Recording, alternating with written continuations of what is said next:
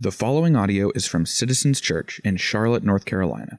If you're interested in getting involved with our family, visit citizenscharlotte.com/connect. Our teaching text this evening comes from Ephesians 3:14 through 21.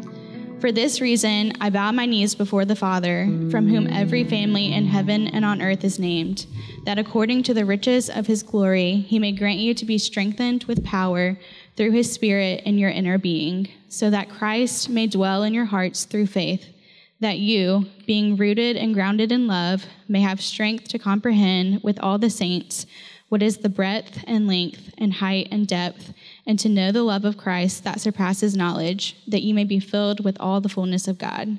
Now to him who is able to do far more abundantly than all that we ask or think, according to the power at work within us, to him be the glory in the church and in Christ Jesus throughout all generations, forever and ever. Amen.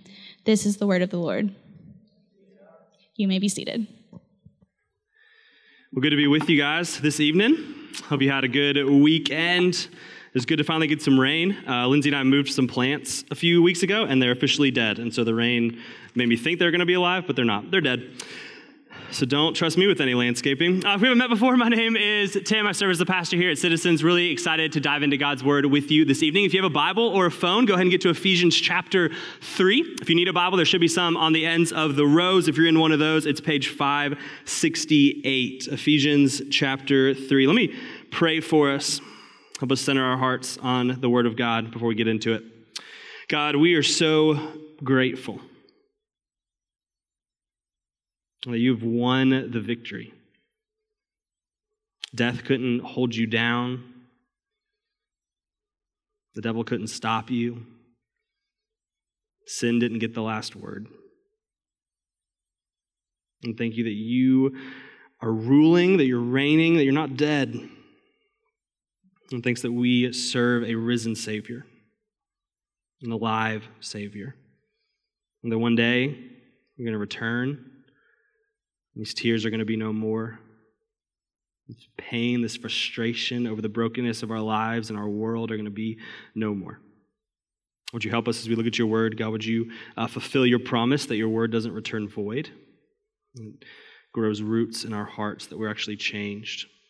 Help us to love you more, to respond to the gospel more because of what we see tonight. We love you. Pray all these things in Jesus' name. Amen. Ephesians chapter 3, before we get there, let me set us up to where we're going. So a couple of times over the past few years, I have walked through a season that Lindsay and I have come to call the funk. It's this season that, for a number of different reasons, something enters my life and my heart just gets clouded to the goodness of God.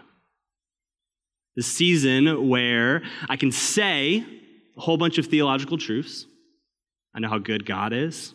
I know how much he loves me. I know that he died for me. I know that Jesus is risen and ruling and reigning. I know that God has a plan for my life, all of these good things, and yet there seems to be a disconnect between what I can affirm with my head, what I can acknowledge and actually embrace in my heart. It's a gap. And in those seasons of the funk or the gap, no amount of Christian encouragement seems to pull me out of it. No amount of scripture reading and prayer and silence and solitude with the Lord seems to penetrate my heart. It's just this cloud, and it just comes and goes, this gap that starts between what I can say about God and what I actually embrace in my heart. I wonder if any of you guys walked through a gap. Maybe you're in that season right now. Maybe you've been in that season for the last few weeks, the last few months, the last few years. What do we do with that? What do we do when all the theology in our heads doesn't seem to actually translate into affections in our hearts? What do we do when we can say a lot of good things and we can remind other people of a lot of good things about God, and yet we can't seem to grasp it for ourselves? I'll give you a few examples of how I've seen this play out and see if you can recognize the gap. So, community group. You just got done sharing your sin. You just got done sharing your struggles, your burdens, and someone in your group lovingly reminds you of the good news of the gospel, lovingly reminds you Jesus died in your place and rose again. And everything within you, or maybe you even say, yes, I know that is true, but I just don't feel it right now. Or maybe it's midnight. Should have gone to bed 2 hours ago, 3 hours ago if you're me. And you know everything in your head says, don't look at porn again. You know it's not going to satisfy, and you know it's not going to give you what it's falsely promising, and yet deep down within you, you feel like, I just can't stop. Or maybe it's the third night in a row that your kid can't sleep. You're frustrated, and it's 5 a.m., and they got to get up soon anyway, and you're like, what is happening? I know God is using this for my sanctification. I know there's a purpose in the mundane. I know that this is hard, but it's good, and yet I just can't seem to believe that right now. Maybe for you, you join a church plant called Citizens Church. You sign up, and you say, I want to see God change lives. I want to see people come to know Jesus. I want to live as a family together, but right now I feel alone.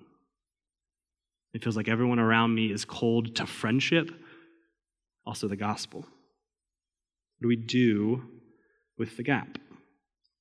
Our text today, Ephesians 3, is a transitional section within the book of Ephesians, so it's kind of a summary and a turning point. So the first 3 chapters of Ephesians are Paul basically saying, in light of the gospel, this is what's true about you as a follower of Jesus. And he's going to turn the corner in chapters 4 through 6, and he's going to say, okay, in light of what is true about you, this is how you should live. And he bookends, or kind of infiltrates these 2 sections with a prayer. What you're going to see in Ephesians 3 is the greatest missionary who ever lived, a man who preached the gospel to many, who we were reminded of last week, suffered much for the gospel, come to grips with the fact that in order for the good news of Jesus, the love of God, to actually take root in our hearts, it's going to take a work of grace. It's going to take Jesus himself. And so here's what we're going to do today. We're going to look at the prayer, Paul's prayer for the Ephesians, and we're going to see what it is we need God to do in our seasons of the gap. And then I want to give us some steps we need to take in the gap, and then we'll close with some gospel encouragement for the gap. I'll start with Paul's prayer. So in the prayer, you might have noticed when Cole was reading, he kind of builds on himself. It's layer after layer. He says that, so that, so that. And if I could summarize Paul's prayer for us, this is what it would be. Paul prays that God would give them power through the Spirit to know Christ's love and embrace his kingship. Paul prays that God would give them power through the Spirit to know Christ's love and embrace his kingship. Let's look at it together, starting in verse 14. Paul writes, "For this reason I bow my knees before the Father, from whom every family in heaven and on earth is named, that according to the riches of his glory he may grant you to be strengthened with power through his Spirit in your inner being." So let's break this down together. First, Paul prays that God would give them power through the Spirit. When we're in the gap, when we're in that season, that disconnect between our head and our hearts, we need God's Spirit and we need God's power. We need a work that only God can do. We need him to bridge the distance between what our heads might acknowledge, but our hearts want to reject because we're stuck. Let me tell you about one of the most embarrassing moments of my life. It happened to me 3 years ago. So when Lindsay and I were living in Columbia, she worked at the YMCA. And one of the perks of her working at the YMCA was that we got free gym membership. And so I would go to the downtown Columbia Y, and I would get my elliptical on, don't hate, and I would work out there. And because she worked there, I got to know some of the employees. Y'all hating on ellipticals? They're great. I got to know some of the employees. And one day in particular, I think it was a Thursday afternoon, I decided it felt like a great day to do max bench press. So if you don't know what that means, you're trying to max out.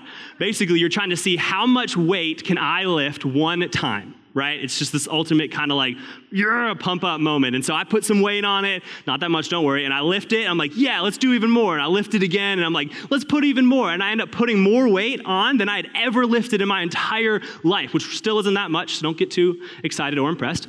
And I'm like, yes, let's do it. Now, if you're doing max bench press, you know that it's a really good idea to have a spotter. A spotter is someone who stands over the bar, and when you can't lift it, they help you get it up and put it back on the rack. Whether it was pride or apathy, I don't know. I was like, I don't need a spotter. I can lift this much. I got this. You can see where this story is going. So music in my headphones, listening to, I don't know, probably punk rock or something, and I'm like jammed out. I'm like, I can do this. And I get under the bar, and I lift it over the little handles that hold it up, and boom, right on the chest. Knocks the wind out of me. So now I'm embarrassed, and I'm hurting, and I'm stuck. The most embarrassing moment of my life. I still to this day think I blocked out the rest of the story. I don't know how I got out from under the bar. I know I didn't lift it. I think hopefully someone came to help me. Maybe I scurried my way out. I don't know. Have not bench pressed since then, if you can't tell. Here's the deal. When we're in the gap, we're stuck. Right? When we're in the gap, it's like that bench press bar is on top of us and it's knocked the wind out of us, and all we feel like is, I can't get out. How long is this going to last? Like, it just seems like this cloud is here and it's here to stay. And Paul says, hey, we need God to move. We need God to work. I don't know if you noticed this in verse 14. Notice the posture of Paul. He says, for this reason, I bow my knees before the Father. Now, the typical position of prayer in the Jewish culture was not one of kneeling. It was one of standing. Most Jews, when they prayed to God, they would stand. Kneeling was reserved for the most desperate of prayers, the most pleading of prayers. And Paul says, I'm bowing my knees. I'm pleading with God. He needs to do a work. We need his power, but not just aimless power. Paul's going to continue the prayer. He's going to tell us what we need power for. Verse 16, that according to the riches of his glory, he may grant you to be strengthened with power through his Spirit in your inner being, so that Christ may dwell in your hearts through faith. We'll come back to that in a second. Keep going. That you, being rooted and grounded in love, may have strength to comprehend with all the saints what is the breadth and length and height and depth, and to know the love of Christ that surpasses knowledge. So Paul prays that God would give them power through the Spirit to know Christ's love. He says we need it to understand. Look at how he describes Christ's love here. He says breadth, length, depth, and height, meaning the love of Christ is broad enough to encompass all who would come to him. It's long enough to last for eternity. It's deep enough to reach the most degraded sinner, and it's high enough to exalt that sinner to heaven. That's the love of Christ. It's high, it's deep, it's wide. And Paul says, hey, this love, which is already theirs, right? So he's writing to the church. He's writing to believers. He's writing to people that have already embraced and received the love of Christ. And yet he says, this love, I'm praying that you would grasp it, that you would comprehend what he says surpasses knowledge. He says, this love surpasses knowledge, and yet I'm praying that you would get it. In other words, that the bigness of Christ's love would be grabbable. They would seize it, that they would be able to embrace it, not just this kind of out there kind of love, but actually love, and specifically love for them. One of the effects of the gap in our lives is that we can begin to believe the lie that God is not good, that his love is not for me. Or we can acknowledge, hey, maybe with our minds, okay, I know God loves me. Like I know he's good, but it just feels like his love is ungraspable, like it's unattainable, like it's just this kind of out there thing that I just can't get my hands on. Or maybe we would say, yeah, I know God is good. I know that he loves people, but that's not for me. He loves other people, just not me. He's good to other people. He's just not good to me. Like God's love is this distant thing that we just can't quite reach. I was given a really good example of this the other day. I was driving Harper to the mall. That's what we do for fun when we hang out on Friday afternoons. I take her to the mall, and we look at Disney toys that I don't buy her. But we were driving to the mall, and she was in the car seat, and she loves to grab at things that she can't reach. So when she's strapped into the car seat, we try to give her like some stuffed animals and some books and things to play with to keep her entertained while we're driving, and she throws them all out and then spends about 15 to 20 minutes just going, in the back seat, trying to grab these things that are just a little bit out of reach. I was like, that's such a picture of what happens to us in the gap, right? Christ's love feels like this unattainable. It's just a little bit there. I see it, and I want it, and I want to believe it for myself. I want to experience it in a tangible way. I want it to actually affect my heart, my affections, what I actually do and live like, but it just feels a little bit out of reach, which is why Paul says you need the power of the Spirit. Dane Ortland, in his book, Gentle and Lowly, says it this way. He says, the Spirit's role, in summary, is to turn our postcard apprehensions of Christ's great heart of longing affection for us into an experience of sitting on the beach, in a lawn chair, drink in hand, enjoying the actual experience. In other words, we need to be strengthened by the Holy Spirit so that the love of Christ, which we want to look at like it's some postcard that we're never going to visit, we're never going to experience it, into something that we actually lounge in. We actually embrace for us. We rest in. And this happens by the work of the Holy Spirit. We need the Spirit to show up, to bridge the gap. Paul says the love of Christ surpasses knowledge. It's outside of our grabability, and yet by the power of the Spirit, he helps us grasp it. He helps us get it. He helps us know it. So when we're in the gap and the love of Christ feels out of reach, we go to God and we say, God, I don't believe your love for me in Christ right now. Maybe it's because it doesn't look how I want it to. Maybe it's because of some sin I've let get in the way of our relationship. Maybe it's because of disbelief. Maybe it's because of just an undefinable cloud of heaviness. I don't know what it is, but I need you to bridge the gap. I need you to help make what feels ungraspable, graspable. Paul prays that God would give them power through the Spirit to know Christ's love. And then he finishes the prayer. Look back with me at verse 17, and then we'll look at 19. He says, so that Christ may dwell in your hearts through faith. And then he says in verse 19, that you may be filled with all the fullness of God. So Paul prays that God would give them power through the Spirit to know Christ's love and to embrace his kingship. To know Christ's love and to embrace his kingship. Now, if you're a Christian, if you're a follower of Jesus, this is already true. Christ is king in your life. He's king of all things, but he's king specifically for you when you embrace the good news of the gospel.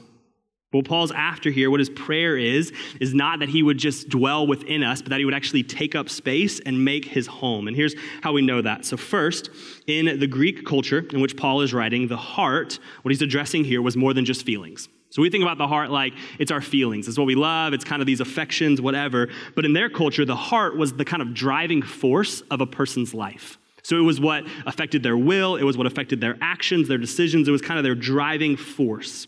Second, when Paul says in verse 17 that Christ may dwell in your hearts through faith, there are two words in the Greek language that he could have used for the word dwell there. The first has this idea of kind of to inhabit, to take up space for a little while. But instead, Paul chooses to use the word that means to settle down. It carries the idea of a permanent resident, not a short-term visitor. So Paul's saying, what he's praying there is that Christ may settle in, that he would make up a residence, that he would become the owner of the driving force of your life.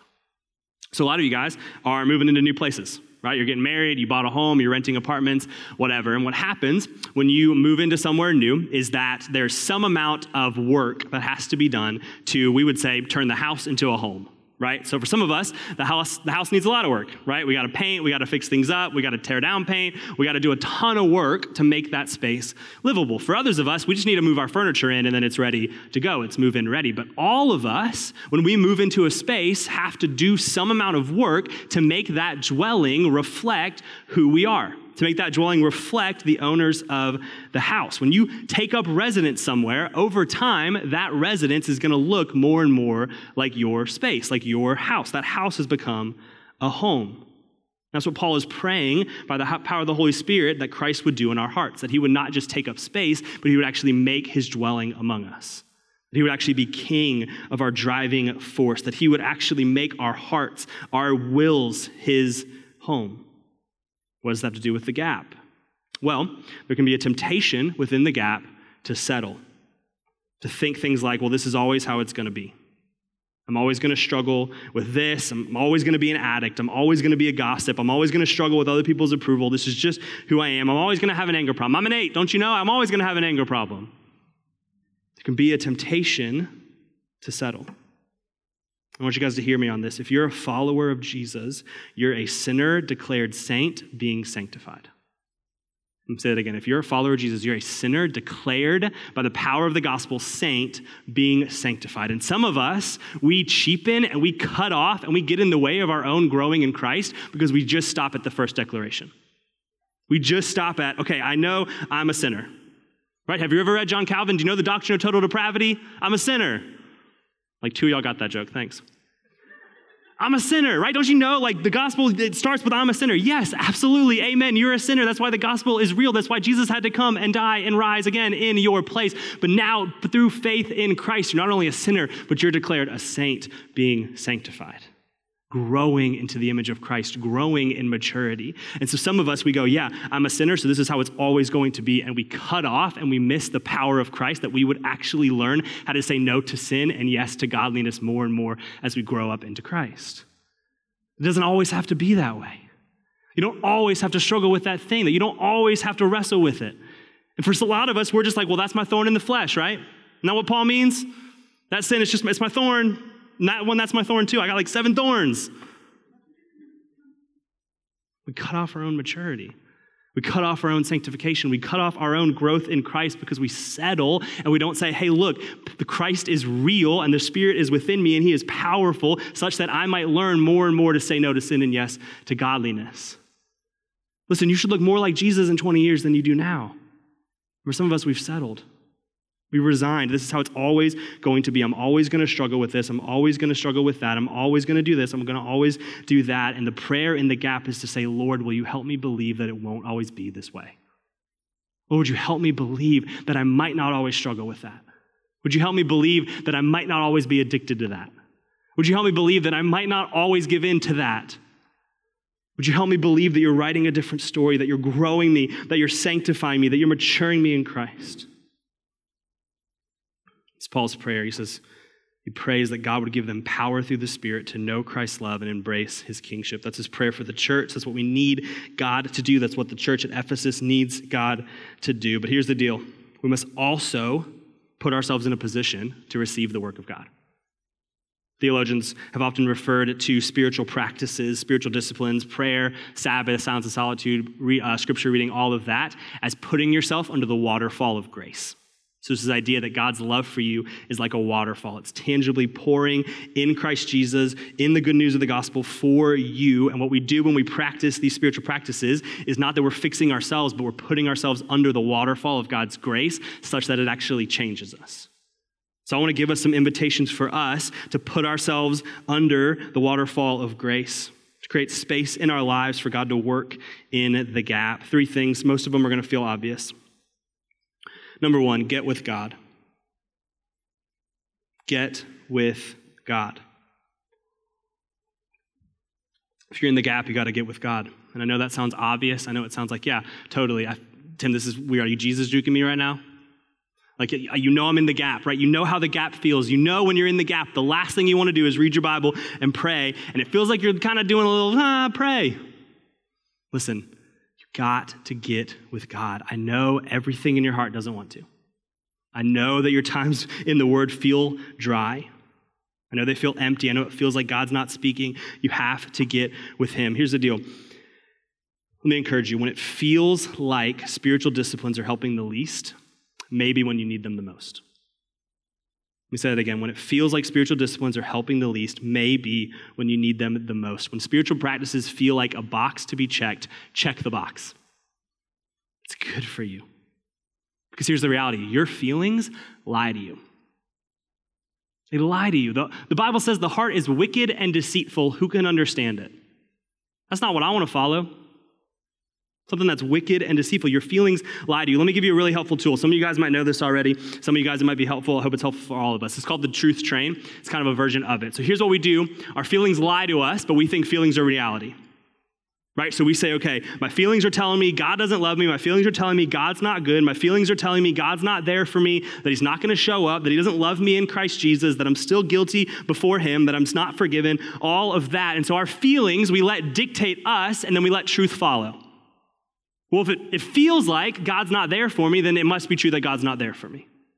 Well, if it feels like I'm not actually forgiven at the foot of the cross, then I must not actually be forgiven at the foot of the cross.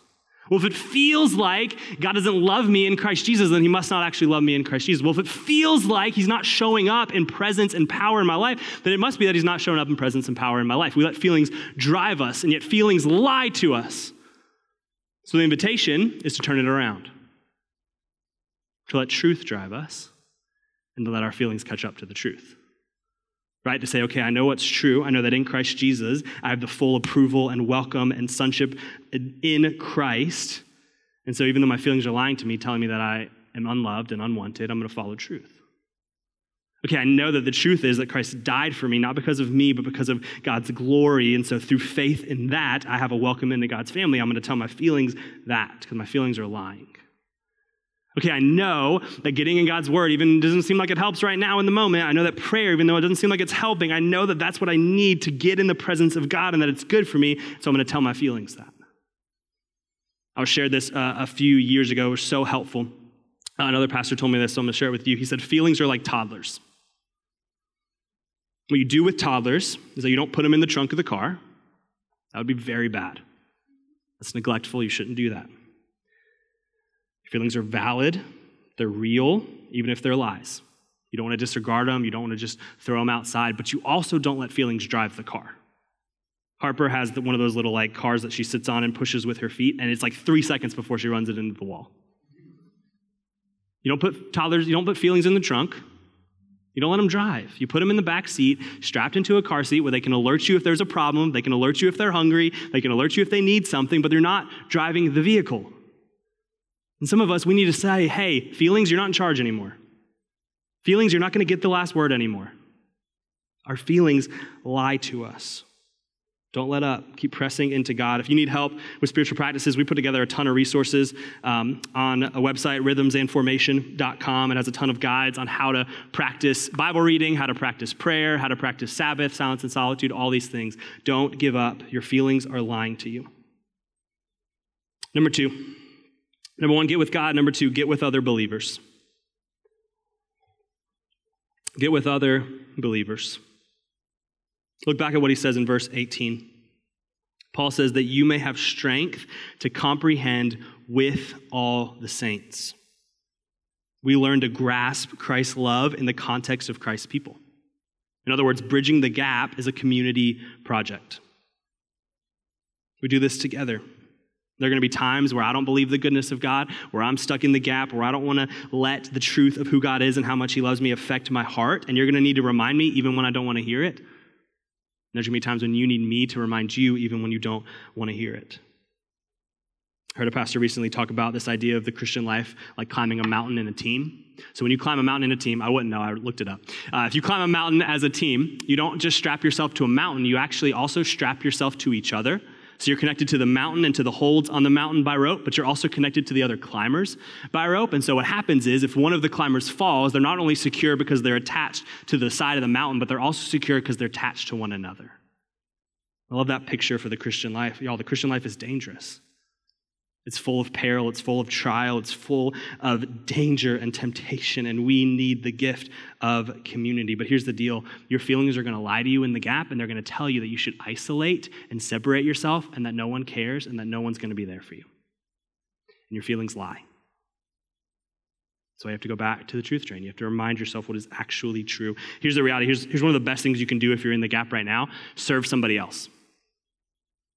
And that's going to be like, what? That's weird. I need to figure out my own walk with the Lord. I think one of the best things you can do if you're in the gap, if you're doubting the goodness of God, is to serve someone else, to take your eyes off of your own situation and actually serve them and serve the Lord through serving them. I think it's one of the best things you can do if you're in the gap. The gap is going to want to make you run from God. Don't. It's going to make you want to run from Christian community. Don't. And neither of these things are going to bridge the gap overnight. And so that leads us to number 3, commit to the long game. Commit to the long game. The gap isn't solved in one community group time. It's not solved in one gathering. It's not solved in one awesome devotional time. It's a long game. Paul doesn't pray this for the Ephesians in chapter 3, and then suddenly they all get the love of Christ forever. We know that because of the book of Revelation and how it goes at the end for them. It doesn't just snap into place. It's not just fixed. We have to learn to play the long game of sanctification. That growth in Christ is 2 steps forward and a step and a half back. And part of maturity is learning to recognize life is full of ups and downs, and we can't always live in the ups, but we also won't always live in the downs. You got to commit to the long game, believing Christ will redeem it, if not in the near future, eventually when he returns and makes all things new. One day it's going to be redeemed. One day the gap will not be. get with God. We have to get with other believers. We have to commit to the long game of our growth. Let me end with some encouragement for us, and then we're going to spend some time in prayer and worship together. I remember the first time I experienced this funk as a married man. So Lindsay and I got married a little less than 6 years ago, and we were living in Louisville, Kentucky at the time, and we had just started our first ministry jobs. We were doing college ministry at the University of Louisville, and we were in seminary together, and Lindsay's ministry, just to put it frankly, was doing awesome. This is not how it was. This is how it felt at the time. It felt like she would go to a meeting over coffee with a college student, and she would come back and be like, so they accepted Christ. Like, it just felt like that was how it was, and then I would go and be like, they hate me. And so it just felt like things are not going well. I was disillusioned with my studies. I was unsure about what was going on. I was like, God, did you really call us to this? Like, it feels like what is happening? And just this cloud moved in. So both the circumstances were bad, and then there was just this heaviness, and I was trying to explain to my new wife what was going on in my soul, and I was like, I don't know, but nothing that you or anybody else is telling me is helping, and I don't know what to do. I remember it was in that season that I got assigned to read a book called Pilgrim's Progress. Anybody read the Pilgrim's Progress before? So it was a book written in the 1600s by a guy named John Bunyan. I think it's like the 6th most popular book in history. Like, it's a very well-known book. If you've never read it, you should. It's basically one big allegory for the Christian life. There's the main character, his name is Christian, because it's an allegory, and he walks through this journey from his home all the way to the celestial city, which represents heaven, eternity with Jesus. And along the way, he comes across all of these perils and trials and temptations that we face in the Christian life. So he comes face to face with Mr. Legalism, who tries to tempt him with following all these rules to get God's approval. And he comes face to face with Mr. Worldly Wise Man, who tries to tempt him to think with the wisdom of the world and secular ethics, all this kind of stuff. At one point in the book, Christian and his traveling companion Hopeful, this is going somewhere, it's an allegory, I promise. Christian and his traveling companion Hopeful get locked away in what's called the Doubting Castle by the Giant of Despair. Doubting Castle, Giant of Despair. I don't think there's a better allegory, a better example of what we feel in the gap than saying you're locked in Doubting Castle by the Giant of Despair. The giant of despair spends the whole weekend torturing them. He hits them with the rod of depression. He just beats them up with doubt and uncertainty and lies and all of this stuff, basically making them doubt that their life is worth anything, that God loves them, all of this stuff. And so they're trapped there in Doubting Castle. And one night, Christian turns to Hopeful and he says, we should pray. So they start praying. They start praying at midnight, and around 6 a.m., Christian remembers. He says, Hopeful, I can get us out of Doubting Castle. I can get us away from the giant of despair. This isn't how it's always going to be. There's another way I can get us out. And Hopeful says, how? How can you get us out? He says, I just remembered that I have the key of promise. This is the key of promise is what's going to get us out of Doubting Castle and away from the giant of despair. Here's the thing you need in your gap. You need the promises of God.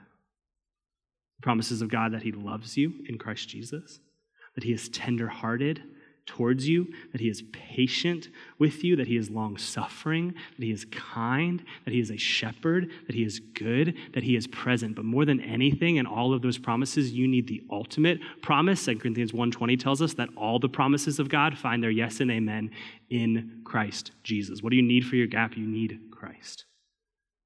So I'm reading this book in the middle of this funk where everything around me seems like it's cloudy and I'm disillusioned with life and I'm uncertain about everything. And if you're like me, and why I've been struggling with what I'm going to say at this end so much is because what I want to do is I want to say, hey, if you're in the gap, here's step A, step B, and step C, and it's going to fix it. That's what I want for my gap. Right? If I'm clouded, if I'm confused, if I'm disillusioned, I want somebody to come, hey, do this, read this, say this prayer, chant this 3 times, memorize this verse, and God's going to lead you out of the gap.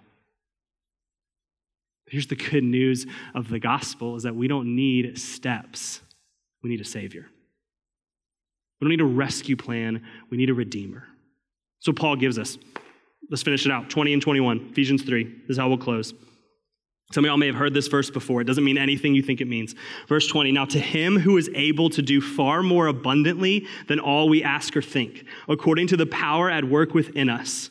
To him be glory in the church and in Christ Jesus throughout all generations, forever and ever. Amen. We cheapen this verse in Christian culture. It has nothing to do with Christ patting your wallet or giving you a worry-free, struggle-free, #blessed life. It has nothing to do with that. The abundantly more is not you getting a bunch of material blessings. The abundantly more is you being able to understand and embrace the love of Christ for you. And that's way better news. It feels like I want the other one. It feels like I'd rather have that stuff. You don't. You want the love of Christ on the cross, on your behalf. That is the better.